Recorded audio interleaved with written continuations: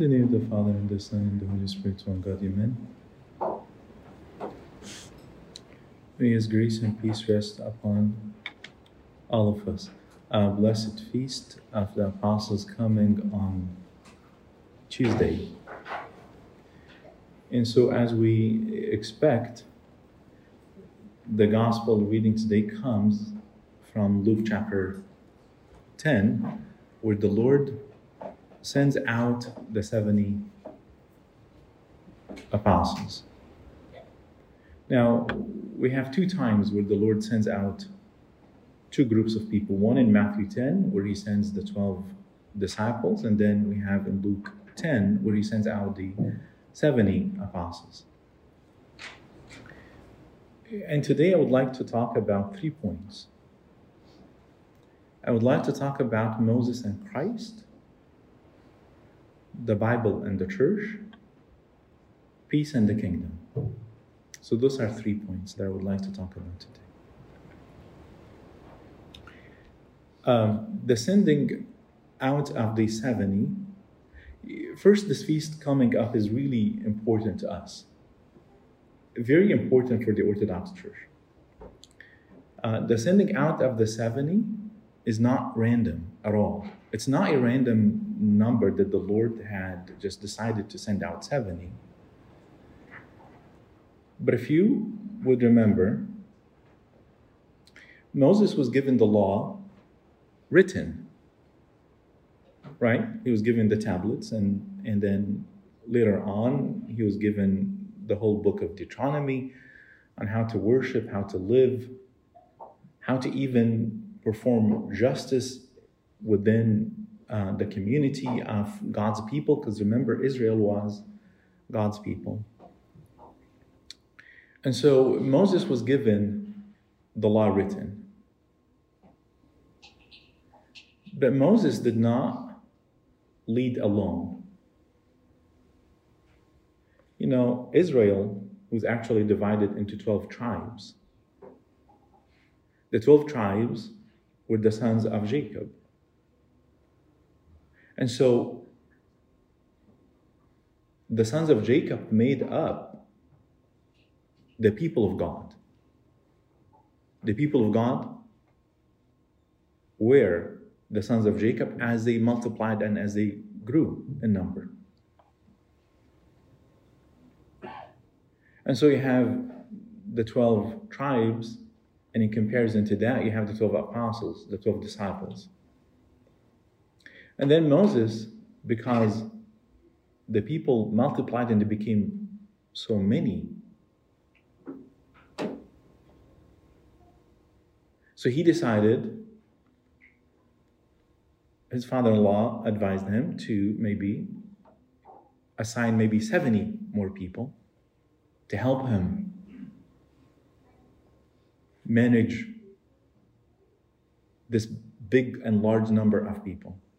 And so God said to him, bring the 70 men in front of the tent of the tabernacle, in front of the tabernacle, and I'll take from your spirit and give them from the same spirit that you have. And so you see the number of 70 as well. So now what you notice is that those 70 started to help Moses in many things. They start to help Moses in almost being judges, almost resolving some societal disputes, if you would. They became helpmates to Moses. And of course, later on, when the worship system started, when the tabernacle was established, when they started to have sacrifices, then there was the priests and the Levites and all this. And so there was the written law, but there was room on how to understand and interpret this written law.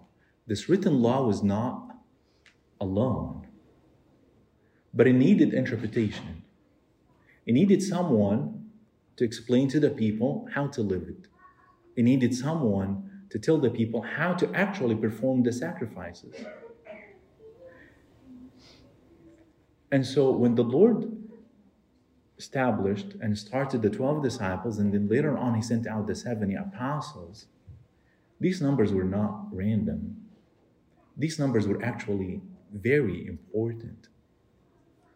The 12 tribes and the 12 disciples represented the 12 disciples represented the new people of God, the new nation that God and Christ reign over.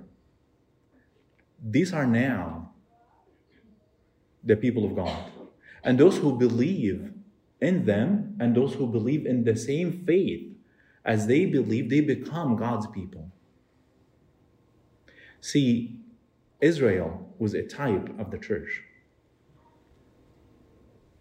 Israel that came before and the people of God that came before the church, they were actually to point out to the coming of the church.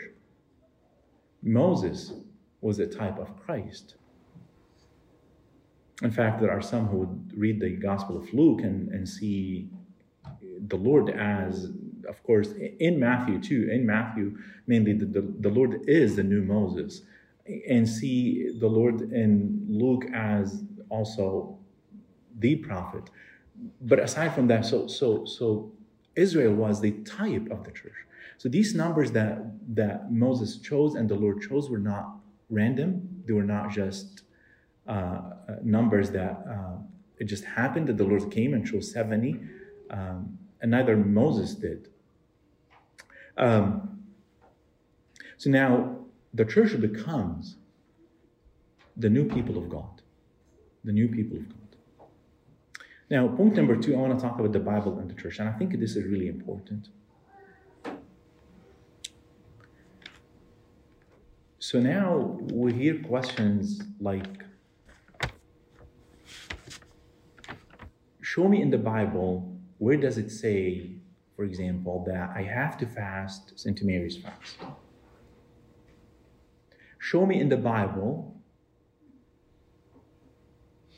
that it say that we have to pray towards the east. Show me in the Bible that smoking is a sin. And the question continues on, show me in the Bible, show me in the Bible, show me in the Bible. I have to tell you, this is not, before I make my statement,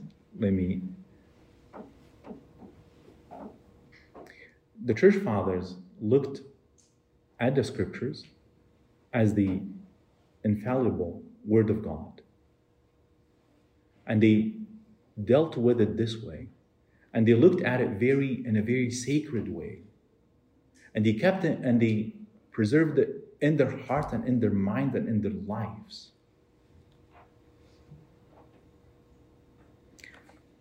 But along with the Bible, there was a church. In fact, the church was before the Bible. It was the apostles that wrote the Bible.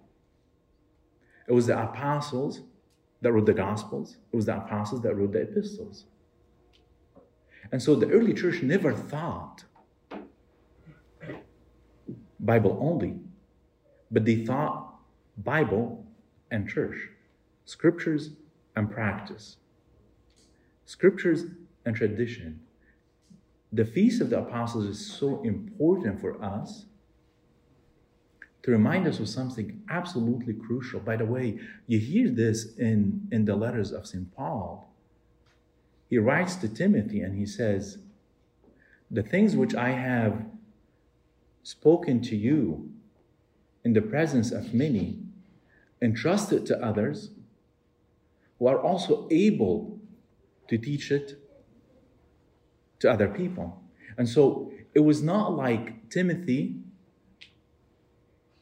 pull out the letter to the Romans and teach it to your people. It was not like that at all.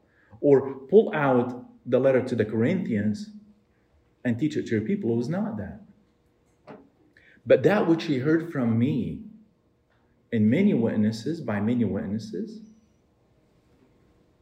entrusted to faithful men who are also able to teach it to others.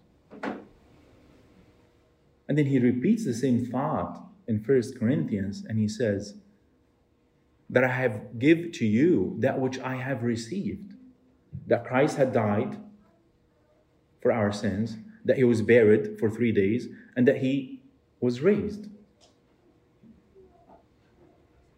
And so this feast comes to remind us of the importance of the church. Saint Athanasius has such a profound statement when it comes to this.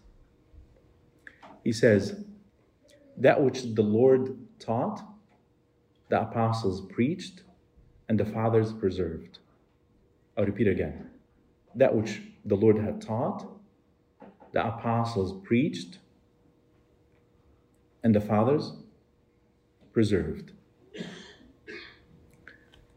The question of show me in the Bible is a very good question if it comes from a sincere heart seeking true knowledge, seeking really show me where the Word of God leads me. This is 100% accurate question.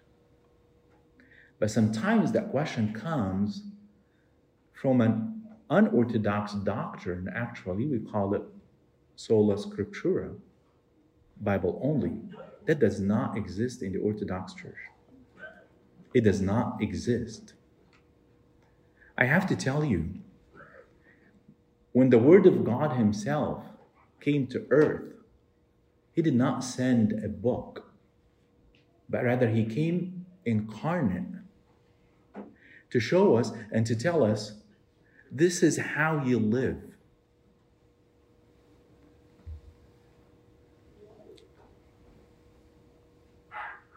The Bible, you read it, it prepares your heart, it prepares your mind. You come to church to receive grace. They both work together. No such a thing as, I can sit at home and read alone. That's not how the church lived. If you sit at home and read alone, you're starting again. You're reinventing the wheel that could actually take you to the wrong road. It's actually such an incredible grace from God, such an incredible grace from God, that he gave us the Bible and gave us the church. So the church can read the Bible and give us how to live it and how to adapt it to our lives. The Bible is incarnational in us. But the question of show me in the Bible, show me in the Bible, show me in the Bible, that started to rise now among some of our youth. That question is good if it's coming from a sincere heart. If it's coming from a heart seeking God and seeking his dwelling in us. But that question, when it's coming from a mind to challenge the church, that would call that sola scriptura. That's not orthodox at all. In fact, you can read the Bible and you can actually misinterpret the Bible. Of course, by the Holy Spirit, he will guide you if you have the right intentions. Absolutely, 100%. We trust in that. But I have to tell you,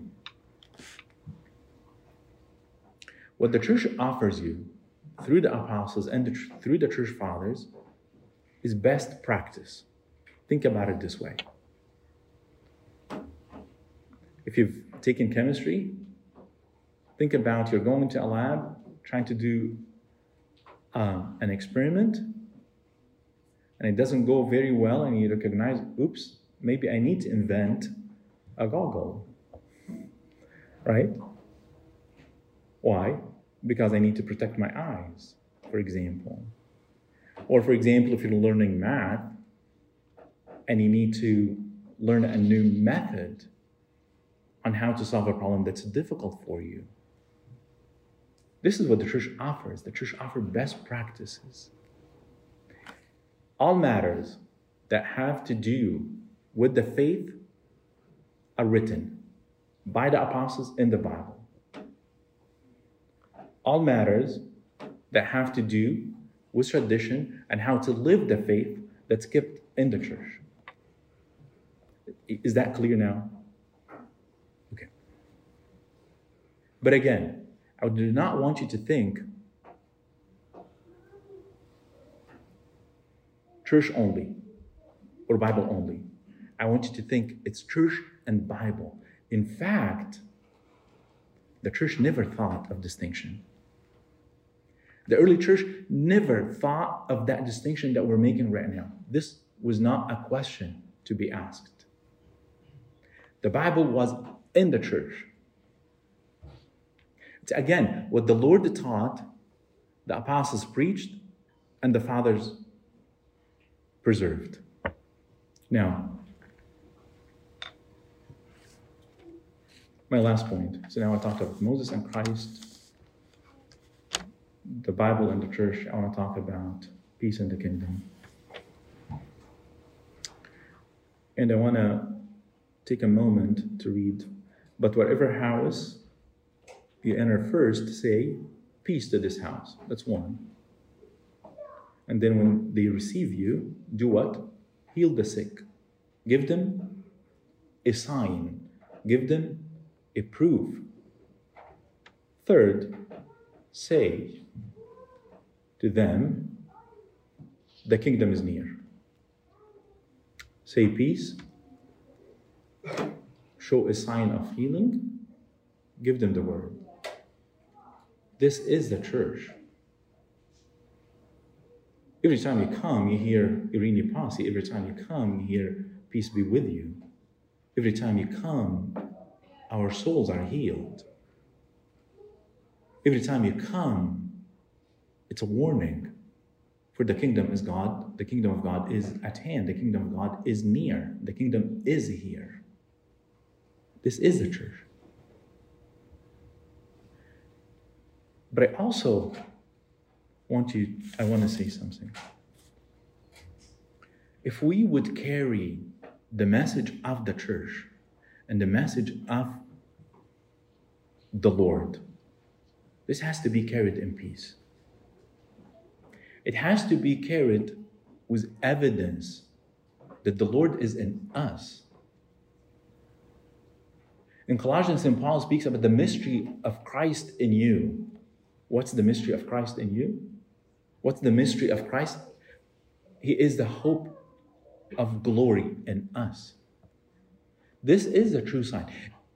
Two signs for a true Christian individual. Two signs. If you don't have them, you should ask yourself. Peace and joy. If these two, you don't have them, you should ask yourself about your relationship with God and about the kingdom that is supposed to be in you. If we to carry the kingdom and the word of God to anyone, two things have to exist: peace in us and a sign that the Lord is within us. My peace I leave with you, my peace I give unto you. This is what the Lord gives, not like the world. If we don't have peace, if we don't have joy, we need to ask ourselves about the kingdom that is supposed to be in us and that we are supposed to carry it outside with the apostles. And glory be to God forever.